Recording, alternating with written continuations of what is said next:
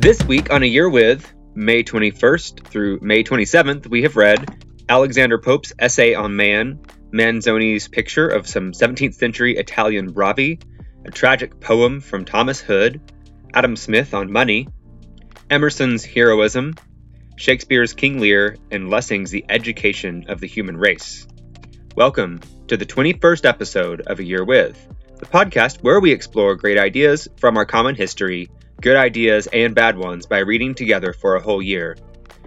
For the year of 2022, we're reading the Harvard Classics, a world literature anthology published starting in 1909. And please return to the introduction episode that I posted on the first week of 2022, which may help you understand my project here and where you can hear an invitation to join me. Okay, so we begin this week from Alexander Pope's essay on man, or at least a selection from it. Alexander Pope was a satirist and a poet of early 18th century England who wrote long-form poetry like the Dunciad, which is a send-up of epic poetry in honor of the goddess Dullness, and the Rape of the Lock. And note that the meaning of that word in the title refers to an older meaning of rape, which means to grab or to take, and referring in this case to taking a lock of hair. The essay on man, kind of like John Milton, sought to, quote, vindicate the ways of God to man, right? So this poem has 4 epistles. You might recognize that word from the Bible, where the letters in the back toward the end of the New Testament are called epistles. So they're like letters, which is his name for the various sections here. And this section we have has the theme of the nature and state of man with respect to happiness. Okay, so what does Pope tell us here? First, he says that happiness is, quote, our being's end and aim, and it's for everyone. Quote, nowhere to be found or everywhere. 'Tis never to be bought, but always free. End quote. And that not all of what we call happiness truly is. So when we debase ourselves like animals, or we aggrandize ourselves like gods and put ourselves over the moral laws of the universe. So happiness then cannot be directly related to material goods, as these are unevenly distributed by nature. Another quote here, order is heaven's first law, and this confessed some are and must be greater than the rest, more rich, more wise, but who infers from hence that such are happier, shocks all common sense.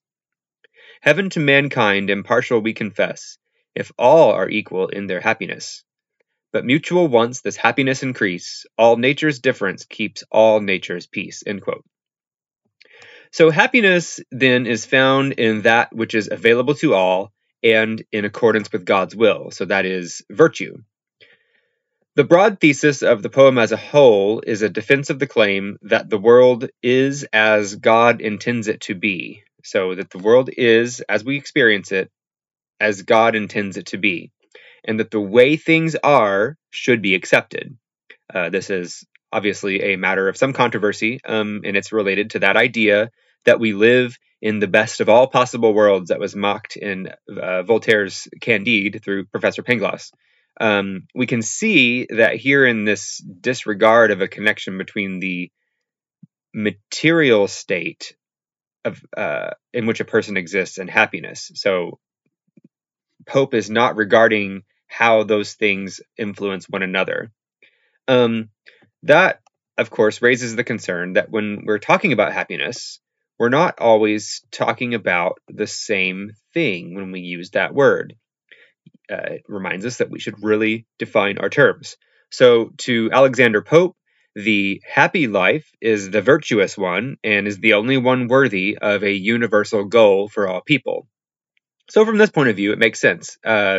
Indulging in a luxury like, 1,200 thread count sheets or fine wine, it might bring a certain positive feeling, something I enjoy, but it's really hard to prescribe high thread count sheets or fine wine as a universal value or goal for all humankind. So I think this makes a certain sense, even as I question the whole best of all possible worlds concept. I think that there is room for humans acting in God-given freedom to screw things up. Okay. So for May 22nd, and this is the anniversary of the death of Manzoni, the author we have here today, we're back to the Italian novel I Promessi Sposi, the Betrothed in English, which is set in the 17th century, but was published in 1828, written by Alessandro Manzoni, who was a sympathizer of Italian unification and was instrumental in creating a dominant Italian dialect on the Italian peninsula, which, as you know, people who speak similar languages are united in some special way. He actually rewrote the novel in the late 1830s to remove non-Tuscan dialects that would become the dominant or preferred dialect on the peninsula. So, if you remember the broad strokes of the story from previous episodes, this story follows two lovers, Lucia and Renzo, who are blocked from marriage by the repugnant, disgusting Spanish nobleman Don Rodrigo. They flee Don Rodrigo and are separated, and then they work to reunite, and they endure many, many trials. And finally, rather than being dropped in the middle as we have been before, we actually have been given chapter 1 of the story. So this novel begins here with a prosaic but picturesque description of the landscape around Lake Como in the mountains of Lombardy in northern Italy. We have a scene of Spanish oppression in the lake area city of Lecco with this sardonic line, quote, "At the time the events happened which we undertake to recount, this town, already of considerable importance, was also a place of defense, and for that reason had the honor of lodging a commander, and the advantage of possessing a fixed garrison of Spanish soldiers who taught modesty to the damsels and matrons of the country, and bestowed from time to time marks of their favor on the shoulder of a husband or father, and never failed in autumn to disperse themselves in the vineyards to thin the grapes and lighten for the peasant the labors of the vintage." So, ouch, it's pretty hot burn. We zoom in on a curate, like a priest, walking. He goes around a corner and he sees this fearsome sight of one of the features of life in northern Italy at the time in which this story is set. He sees a bravo, a sort of mercenary who works for the local ruler. So here's the picture of the two bravi we find. Two men, and quote here, "Two men opposite the other were stationed at the confluence, so to say, of the two ways. One of them was sitting across the low wall, with one leg dangling on the outer side, and the other supporting him in the path. His companion was standing up, leaning against the wall with his arms crossed on his breast. Their dress, their carriage, and so much of their expression as could be distinguished at the distance at which the curate stood, left no doubt about their condition. Each had a green net on his head, which fell upon the left shoulder, and ended in a large tassel. Their long hair, appearing in one large lock upon the forehead, upon the upper lip, two long mustachios, curled at the end, their doublets confined by bright leathern girdles, from which hung a brace of pistols, a little horn of powder dangling round their necks and falling on their breasts like a necklace. On the right side of their large and loose pantaloons, a pocket, and from the pocket the handle of a dagger, a sword, hanging on the left, with a large basket hilt of brass, carved in cipher, polished and gleaming, all, at a glance, discovered them to be individuals of the species bravo. So this here sets the scene for the story to follow. So this is a scene throughout the story of brutal cronies and thugs who serve the corrupt and wicked local rulers, and they torment our protagonists throughout. Okay, so for May 23rd, we have the 19th century English poet Thomas Hood. Hood was considered a writer of humorous works, but the poem we have today covers a darkly serious topic, suicide. He was inspired by a homeless woman who killed herself by jumping off the Waterloo Bridge into the Thames in London, and I will share this poem in its entirety. The Bridge of Sighs. One more unfortunate, weary of breath, rashly importunate, gone to her death. Take her up tenderly, lift her with care, fashioned so slenderly, young and so fair. Look at her garments clinging like cerements, whilst the wave constantly drips from her clothing. Take her up instantly, loving, not loathing. Touch her not scornfully, think of her mournfully, gently and humanly, not of the stains of her, all that remains of her now is pure womanly. Make no deep scrutiny into her mutiny, rash and undutiful, past all dishonor, death has left on her only the beautiful. Still, for all slips of hers, one of Eve's family, wipe those poor lips of hers, oozing so clammily. Loop up her tresses, escaped from the comb, her fair auburn tresses, whilst wonderment guesses where was her home. Who was her father? Who was her mother? Had she a sister? Had she a brother? Or was there a dearer one, still and a nearer one, yet than all other? Alas, for the rarity of Christian charity, under the sun, oh, it was pitiful, near a whole city full, home she had none. Sisterly, brotherly, fatherly, motherly, feelings had changed. Love, by harsh evidence, thrown from its eminence, even God's providence, seeming estranged. Where the lamps quiver so far in the river, with many a light from window and casement, from garret to basement, she stood with amazement, houseless by night. The bleak wind of March made her tremble and shiver, but not the dark arch or the black, flowing river. Mad from life's history, glad to death's mystery, swift to be hurled anywhere, anywhere out of the world. In she plunged boldly, no matter how coldly the rough river ran over the brink of it. Picture it, think of it, dissolute man. Lave in it, drink of it, then, if you can. Take her up tenderly, lift her with care, fashioned so slenderly, young and so fair. Ere her limbs frigidly stiffen too rigidly, decently, kindly, smooth and compose them, and her eyes close them, staring so blindly. Dreadfully staring through muddy impurity, as when with the daring last look of disparity fixed on futurity. Perishing gloomily, spurred by contumely, cold inhumanity, burning insanity into her rest, cross her hands humbly, as if praying dumbly over her breast, owning her weakness, her evil behavior, and leaving with meekness her sins to her Savior. So yes, very reflective piece there. A lot of interesting feminine rhymes at the end of the lines, and kind of tells us how universal some of these things are. We get the sense sometimes that these kind of struggles didn't affect people in the same way in the past, and they did.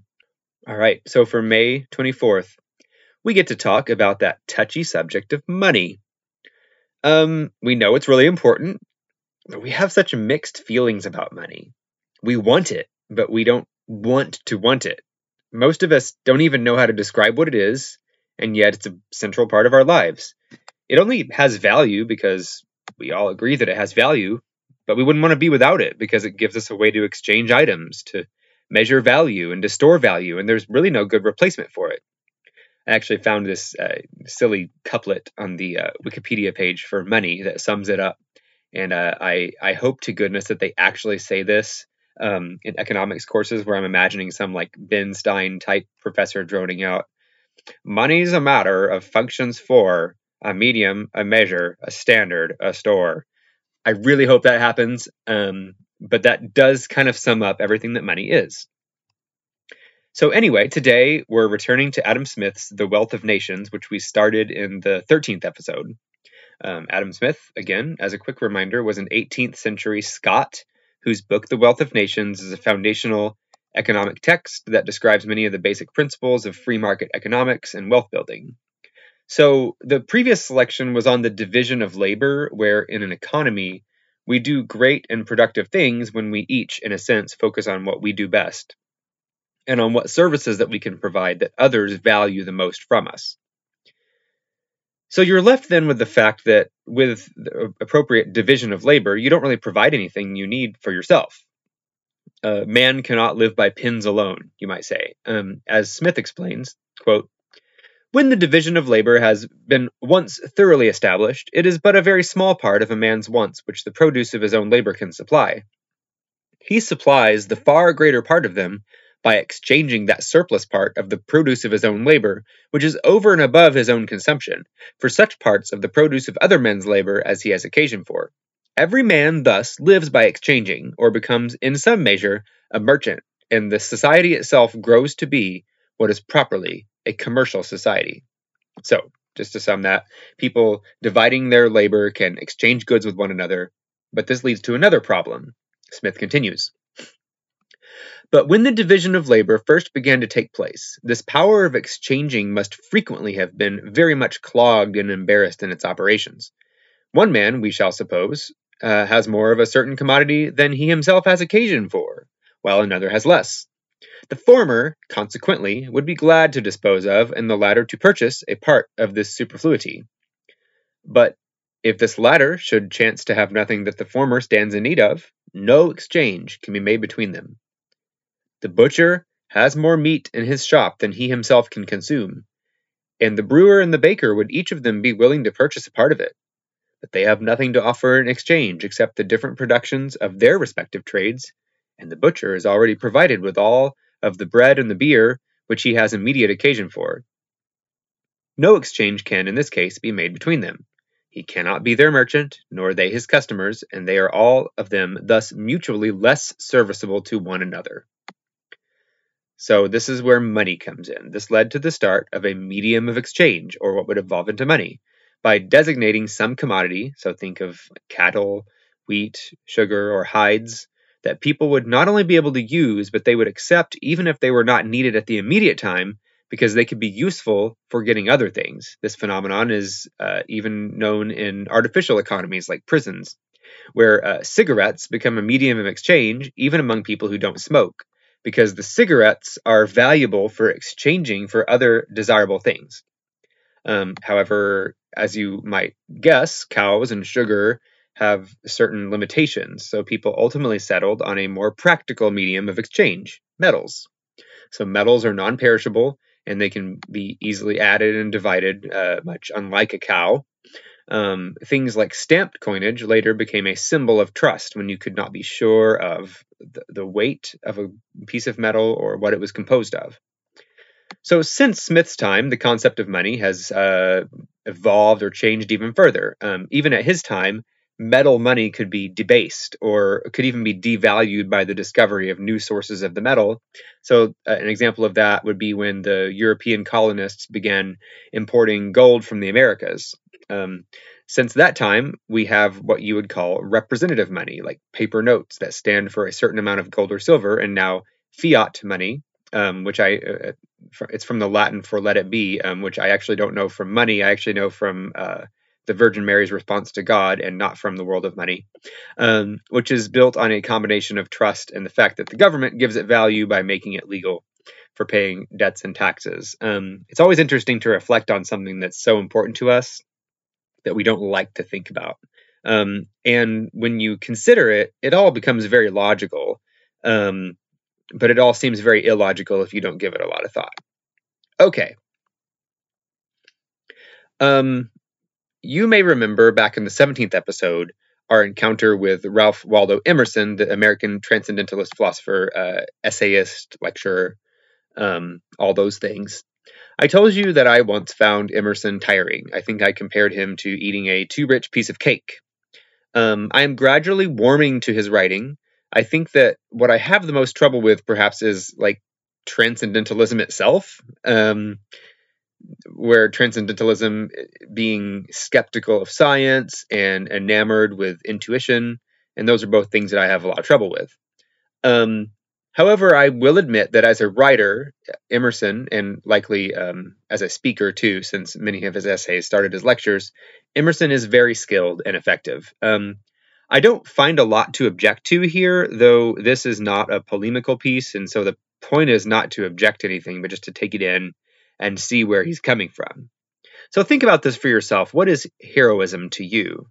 We all have our own criteria about what it means to be a hero, but these definitions likely kind of overlap around concepts like bravery or courage or fortitude. And so we would like draw some Venn diagrams with words like that in there. And somewhere in the middle, we would have heroism. Emerson includes these concepts, but he decorates that concept with intuition or even what we might think of as recklessness. To Emerson, a hero does things with great confidence and intuition about what is right without thinking about it very much. So they don't think too deeply, they just move. It's more action, less thinking. A hero does not coldly calculate things. So Emerson here, quote, "Towards all this external evil, the man within the breast assumes a warlike attitude and affirms his ability to cope single-handed with the infinite army of enemies. To this military attitude of the soul we give the name of heroism." And then later, "Heroism feels and never reasons, and therefore is always right. And although a different breeding, different religion, and greater intellectual activity would have modified or even reversed the particular action, yet for the hero that thing he does is the highest deed, and not open to the censure of philosophers or divines. It is the avowal of the unschooled man that he finds a quality in him that is negligent of expense, of health, of life, of danger, of hatred, of reproach, and that he knows that his will is higher and more excellent than all actual and all possible antagonists." End quote. So there's something about a hero that demands that he or she be demonstrably right. There is a certain indifference to reality. So I can kind of see a Don Quixote type would be swept right in as a hero in this framework. The hero believes in his cause and he believes in himself. Quote, "Self-trust is the essence of heroism. It is the state of the soul at war, and its ultimate objects are the last defiance of falsehood and wrong, and the power to bear all that can be inflicted by evil agents. It speaks the truth, and it is just. It is generous, hospitable, temperate, scornful of petty calculations, and scornful of being scorned. It persists. It is of an undaunted boldness, and a fortitude not to be wearied out. Its jest is the littleness of common life. That false prudence which dotes on health and wealth is the foil, the butt, and the merriment of heroism." So, end quote. The person who, say, counts his or her money, they plan, they prudently account for the risk, that person displays a lack of heroism in Emerson's definition at every turn. In this framework, I would definitely not be a hero. I see myself as persistent and resolute, but I'm also contemplative and calculating. In fact, there is a passage where he really steps on my toes if I wanted to think of myself as a hero. Quote, "We have seen or heard of many extraordinary young men who never ripened, whose performance in actual life was not extraordinary. When we see their air and their mien, when we hear them speak of society, of books, of religion, we admire their superiority. They seem to throw contempt on the whole state of the world. Theirs is the tone of a youthful giant who is sent to work revolutions. But they enter an active profession, and the forming colossus shrinks to the common size of man." I used to be a lot more what you would probably call idealistic or perhaps revolutionary than I am now, before I entered what Emerson calls a, quote, active profession. But I guess I don't look at it as a lack of heroism, but as maturity, of wisdom, of buzzing the rough edges off the things I had thought only a little about, just because I hadn't had enough time in life to think about them more. But Emerson sees all this as a lack of heroism. The essay here, it's really thought-provoking, and given his terms that he defines for himself, I can't disagree with him. This isn't necessarily how I use the word hero, but in his framework, he's not wrong. What word would he use for someone who tries to apply calculation and wisdom to action and persistence? That person to him is not a hero, but what is she? I don't know. All right, so we'll end with Emerson there and move on May 26th. On this day, we return to Shakespeare's King Lear. I'm starting to pick up on one of the things that Dr. Eliot does in these selections. He will first pick a selection from the middle of a text, and then in a later week, we return to the beginning of the text that we'd already read from the middle of. That's what we have today. The opening lines of King Lear, when, say, back in, I think, the 17th episode, we were in, I think, Act 4. As you may recall, King Lear set in ancient Britain and based on the mythological 8th century BC King Lear. Lear is an old man who divides his kingdom among his 3 daughters, Goneril, Regan, and Cordelia. However, Lear does not divide his kingdom evenly among them, but rather splits it up based on whoever loves him the most. And unfortunately, he measures who loves him the most through whoever can kiss his ass in words most effectively. So the youngest daughter, Cordelia, doesn't play that game, even though her expression of love is the purest. And then she is disinherited entirely as a result of this. So this is how the play begins. The oldest daughter, Goneril, spews out this gaudy set of lines. Sir, I love you more than word can wield the matter, dearer than eyesight, space, and liberty, beyond what can be valued, rich or rare, no less than life, with grace, health, beauty, honor, as much as child e'er loved or father found, a love that makes breath poor and speech unable. Beyond all matter of so much, I love you. In the same vein, the middle daughter, Regan. I am made of that self-metal as my sister, and prize me at her worth. In my true heart, I find she names my very deed of love, only she comes too short, that I profess myself an enemy to all other joys, which the most precious square of sense possesses, and find I am alone facilitate in your dear highness's love. All throughout, the youngest daughter, Cordelia, is making asides to herself. Love and be silent. And then poor Cordelia, and yet not so, since I am sure my love's more ponderous than my tongue. So when Cordelia is called on to speak, she responds, Nothing, my lord. Lear, Nothing? Nothing. Nothing will come of nothing. Speak again. Unhappy that I am, I cannot heave my heart into my mouth. I love your majesty according to my bond, no more, no less. How, Cordelia, mend your speech a little, lest you may mar your fortunes. What Lear doesn't realize here is that, quote, according to my bond, may be the strongest expression of love that she can find. Not this big mess of hot wind coming from the other speakers, but the kind of love you might find in like Paul's first letter to the Corinthians that you've heard read at weddings. You know, it's patient and kind and not self-seeking and keeps no record of wrongs and so on. Nevertheless, Lear disinherits Cordelia and further banishes Kent, who's the earl who tries to call Lear's attention to the mess that he's making. And then this begins the tragedy that we'll watch unfold and sends us a warning about falling for flattery. All right, to close out the week, we have a theological piece called The Education of the Human Race from the German writer Gotthold Lessing, which Dr. Eliot promotes as an advancement of religious toleration and freedom of thought. What this selection actually is an essay comparing the process of education in an individual to the process of revelation being the process of God revealing himself to humans in the human race as a whole. So Dr. Eliot says that Lessing was persecuted for these beliefs, among other beliefs, but amazingly, I don't really find much here that's too shocking for any mainstream faithful Christian, and maybe that tells us how Christians have transformed over the centuries. Some of this here does resist conventional interpretations, but none of it screams out heresy. The only thing that you might quibble with is this statement, quote, education gives to man nothing which he might not educe out of himself. It gives him that which he might induce out of himself, only quicker and more easily. In the same way, too, revelation gives nothing to the human species which the human reason left to itself might not attain, only it has given and still gives to it the most important of these things earlier. And I think it's fair to say that most Christians would say that revelation from God supplements what's attainable from individual human reason alone.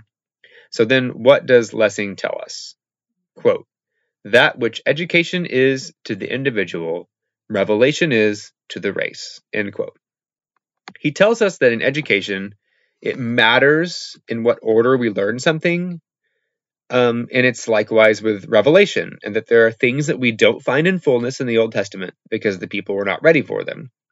I suppose that this does promote tolerance in an age where one might not be able to appreciate the partial truths held by others like Muslims and Jews or even other Christians, but the recognition that, for example, hey, we don't find much about the afterlife in the Old Testament, or that God as portrayed in the Old Testament doesn't conform to that the deist style prime mover and cosmic watchmaker. That's something we have to deal with. And this doctrine of education corresponding or being an analogy to Revelation is not really a bad way to do it. Okay, so I'll wrap up there. Don't want to get too heavy in theology. Thank you for listening. Please join me next week for a different take on the Faust legend than we've experienced already, among several other things. If you need to contact me, please send me an email at zach.garrett@outlook.com, zach.garrett@outlook.com, and I look forward to spending some time with you next week.